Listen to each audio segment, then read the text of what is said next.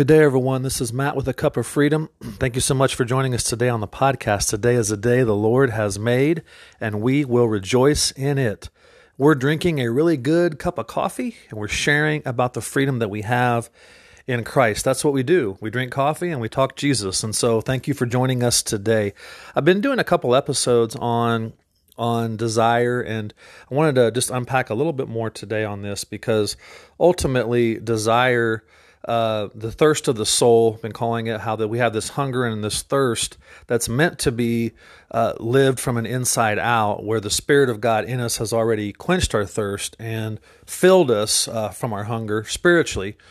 But yet we're still directing our souls outward to look for something outside of the Spirit of God in us to fill certain needs.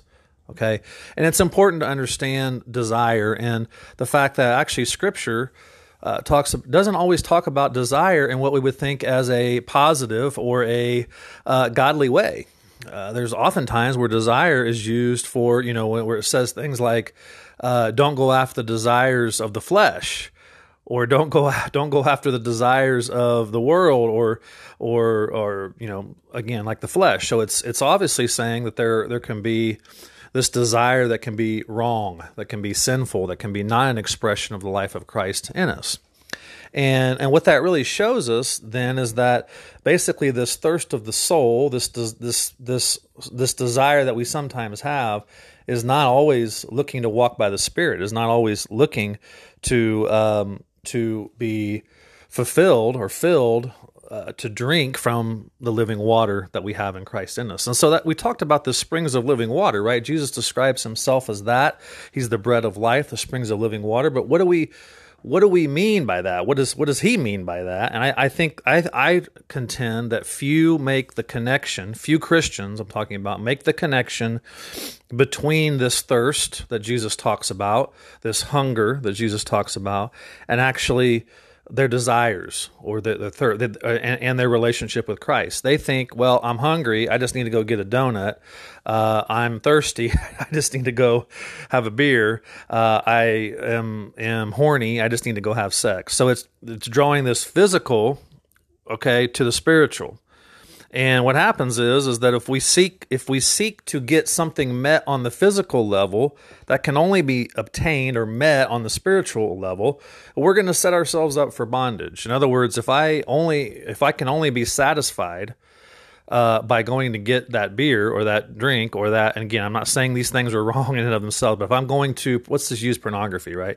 If I'm going to use that on a physical level to meet a need just because I'm feeling horny and I want sex, then I'm going to something on a physical level which can only be obtained on a spiritual level. I'm actually going to it thinking that I'm hungry and thirsty and I just need a drink or something to eat or sex, when actually there's something deep within. The soul is crying out for something. So that's why I've called this discovering a deeper desire, because the desires of our soul, again, are meant to, that's what Jesus is talking about. He's talking about drinking from the wellspring of his life, which is in us. And I think that's why few make that connection between what God has already provided by his life in us. That's the springs of living water. The bread of life is him. And then all these other desires and hungers and thirsts in our soul that we get confused about it, quite honestly. And so, and if we're honest, we've kind of, the response that Christianity in some ways has given us is kind of well, God, if you do this and you stay committed and you do all the right things and you keep your desires in line with God, well, then you're going to be fortunate enough, and if you're well-mannered enough, then you're going to kind of qualify and you're going to be able to kind of make things work, and your life's going to be pretty pleasurable, and you're going to have a lot of comforts, and you're going to have a lot of things that are going to be, But the thing about it is that this is not really what Jesus is promising. This abundant life that he talks about is not necessarily enjoyable relationships, rewarding careers, pleasurable activities. Of course, it doesn't mean those are wrong, but that's not this bubbling wellspring of life that Jesus is talking about. Is that possibly different? I think it is. Is it possible to have a rich wellspring of life and trusting his life in you and you've got a struggling marriage, you've got a career that may not be rewarding, you're not making maybe the money you thought you were going to make, maybe your children have been rebellious, maybe you've got a lot of struggles in your life. Is it possible to enjoy the wellspring of the living water of God in us when your son is rebelling and going off and doing whatever? Or your daughter is totally rebellious toward you, and you've got these relationships and these hardships in life.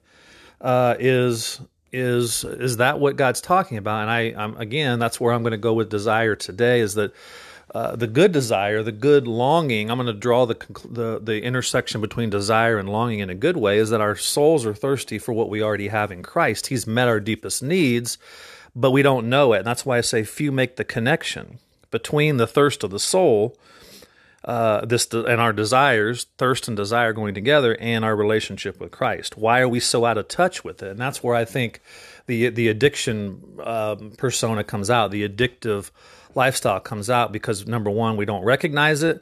Number two, then it becomes just something where we go out and search for that thirst, that desire to be met in whatever way as possible. We demand it to be met. Or we disown, or we disown it, and we talked about that in the last episode. So I would encourage you to catch up with that.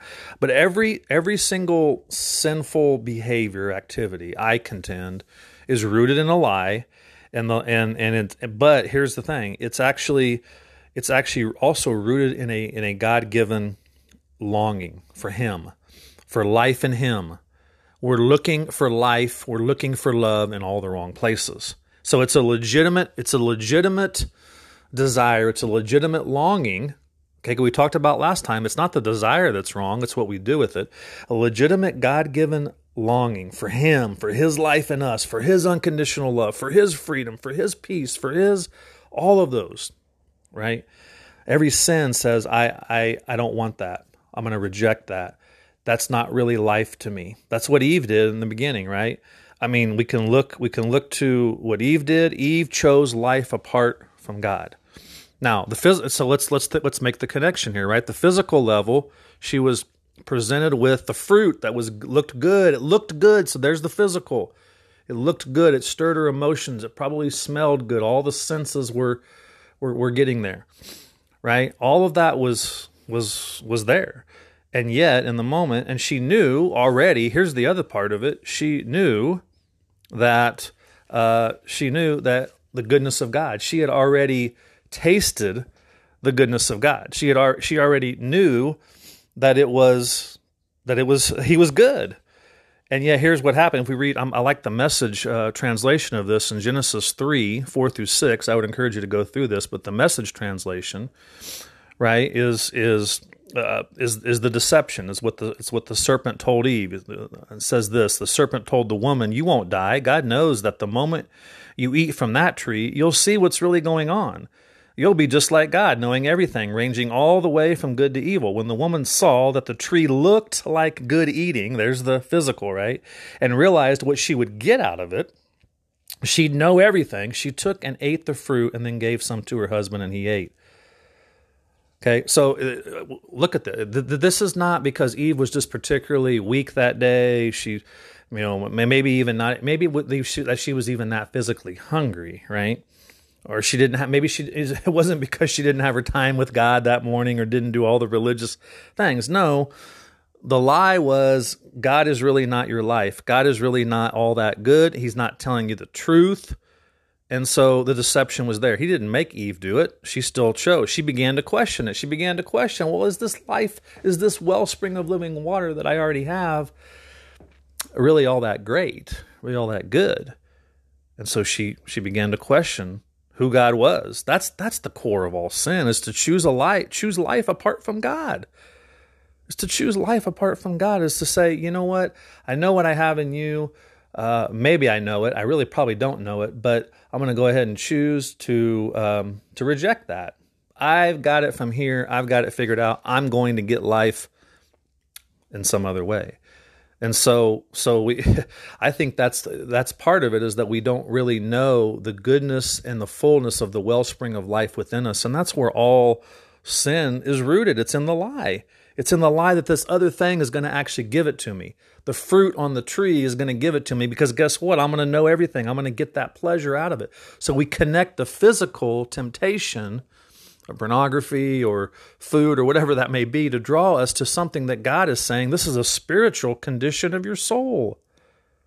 So on the physical level, it tasted good to her, but the lie was that it promised something else beyond the physical, because the enemy doesn't tell her to eat the food because it's just a good piece of food.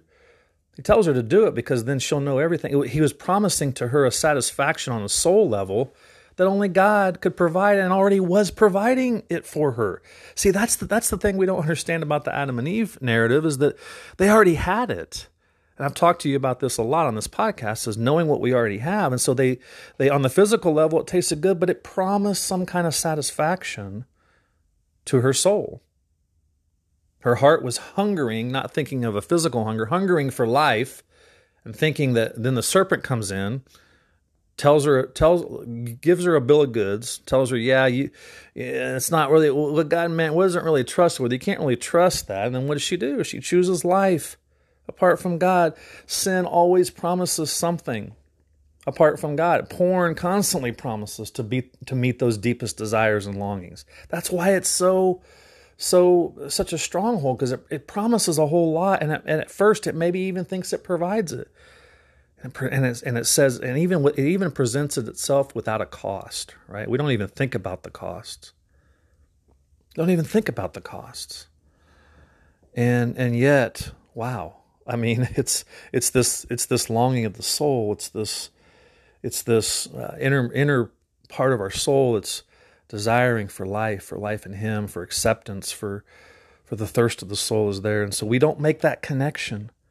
Why are we so out of touch with our desires? Because we think they can be met in something else. We've drowned them out for so long. We've either stuffed them or demanded them. And that's where lust comes in. And lust is desire gone mad. I like that definition. Dr. Dan Allender has given that definition.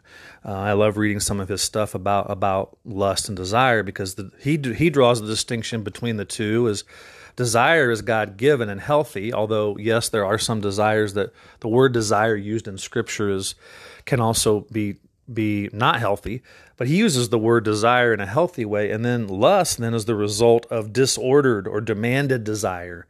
In other words, the disordered is, well, I'm going to place it in this. The desire I have is God-given, but I'm going to put it over here in this, a person, a relationship, or whatever. The demanded desire then becomes, I must have relief from the pain of this unmet thirst. And so we become consumers. That's the demand of it. That's the person that has the addiction. That's the person that has all that. So again, what is Jesus? I want to go back and I want to kind of make it shorter today and end on this. But what is the spring of living water? He's promising this. That all who come, why do so many sincere Christians who are kind of looking for the better life, looking for the pleasurable life, looking for all this, why are they so convinced that they can find it? And I believe it's the same lie that the enemy told Eve in the beginning. It's the same lie that we've believed about ourselves and about our identity and about the fact that we're not really free. The fact that we still are missing something, or we're lacking something, or we have to do something in order for God to produce in us. And we don't really understand that we've been made complete in Him. We have the fullness of Him that's living in us. We don't understand that. I didn't understand it. That the fullness, all of Christ's life is dwelling within us. But I'm convinced that this transformation can happen from the inside out, that we can actually get back in touch, if you will, with our longings, with our desires, with what our souls are thirsty for. We can get back in touch with that and then realize that those are God-given desires, they're God-given longings, and yet in some ways we've misplaced them, we've demanded them, we've turned them into something that we must have from outside. It's the innermost being that God is talking about, the spiritual life that we already have. And yet we go to something so much less. We go to something so much less to demand to demand that a need get met when God's simply saying, I've met it at the deepest core of who you are. I've met it at the deepest core of who you are. And that's where the allure of sexual sin comes in, because we're looking again to the physical pleasure, our body seeking and experiencing this pleasure towards something that we can't see at the spiritual. We can't touch. We can't even comprehend it.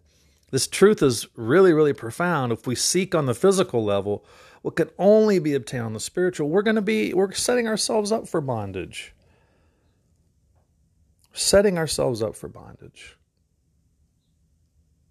And that's what it is, right? It's the sexual arousal then becomes this accumulation of these soul thirsts, these unconscious beliefs that we're not even aware of, our past experiences, and so we've sexualized them. And so what it is the way that we actually become sexually aroused is a reflection of what's happening in our soul. It's a reflection of the thirst of the soul. We don't even make the connection. We just think that we want sex, and we want to look at porn, or we want whatever, and we're not even in touch and in tune with either the demandedness of our soul or the fact that we've totally just stuffed everything in our soul at all. And so we've chosen life apart from God, but I want to give you some hope here in the end, is that these longings are actually, it's not something that we have to try to get rid of or stuff or any of that. The longings really have been met in the deepest way. We're going to unpack this more next week, but they've been met in the deepest way through the life of Christ in us, that we are fully complete. Christ as our life means that He has already provided all of your needs, deep spiritual needs of love, unconditional love, acceptance, and worth. Those are kind of the three that I kind of put in there.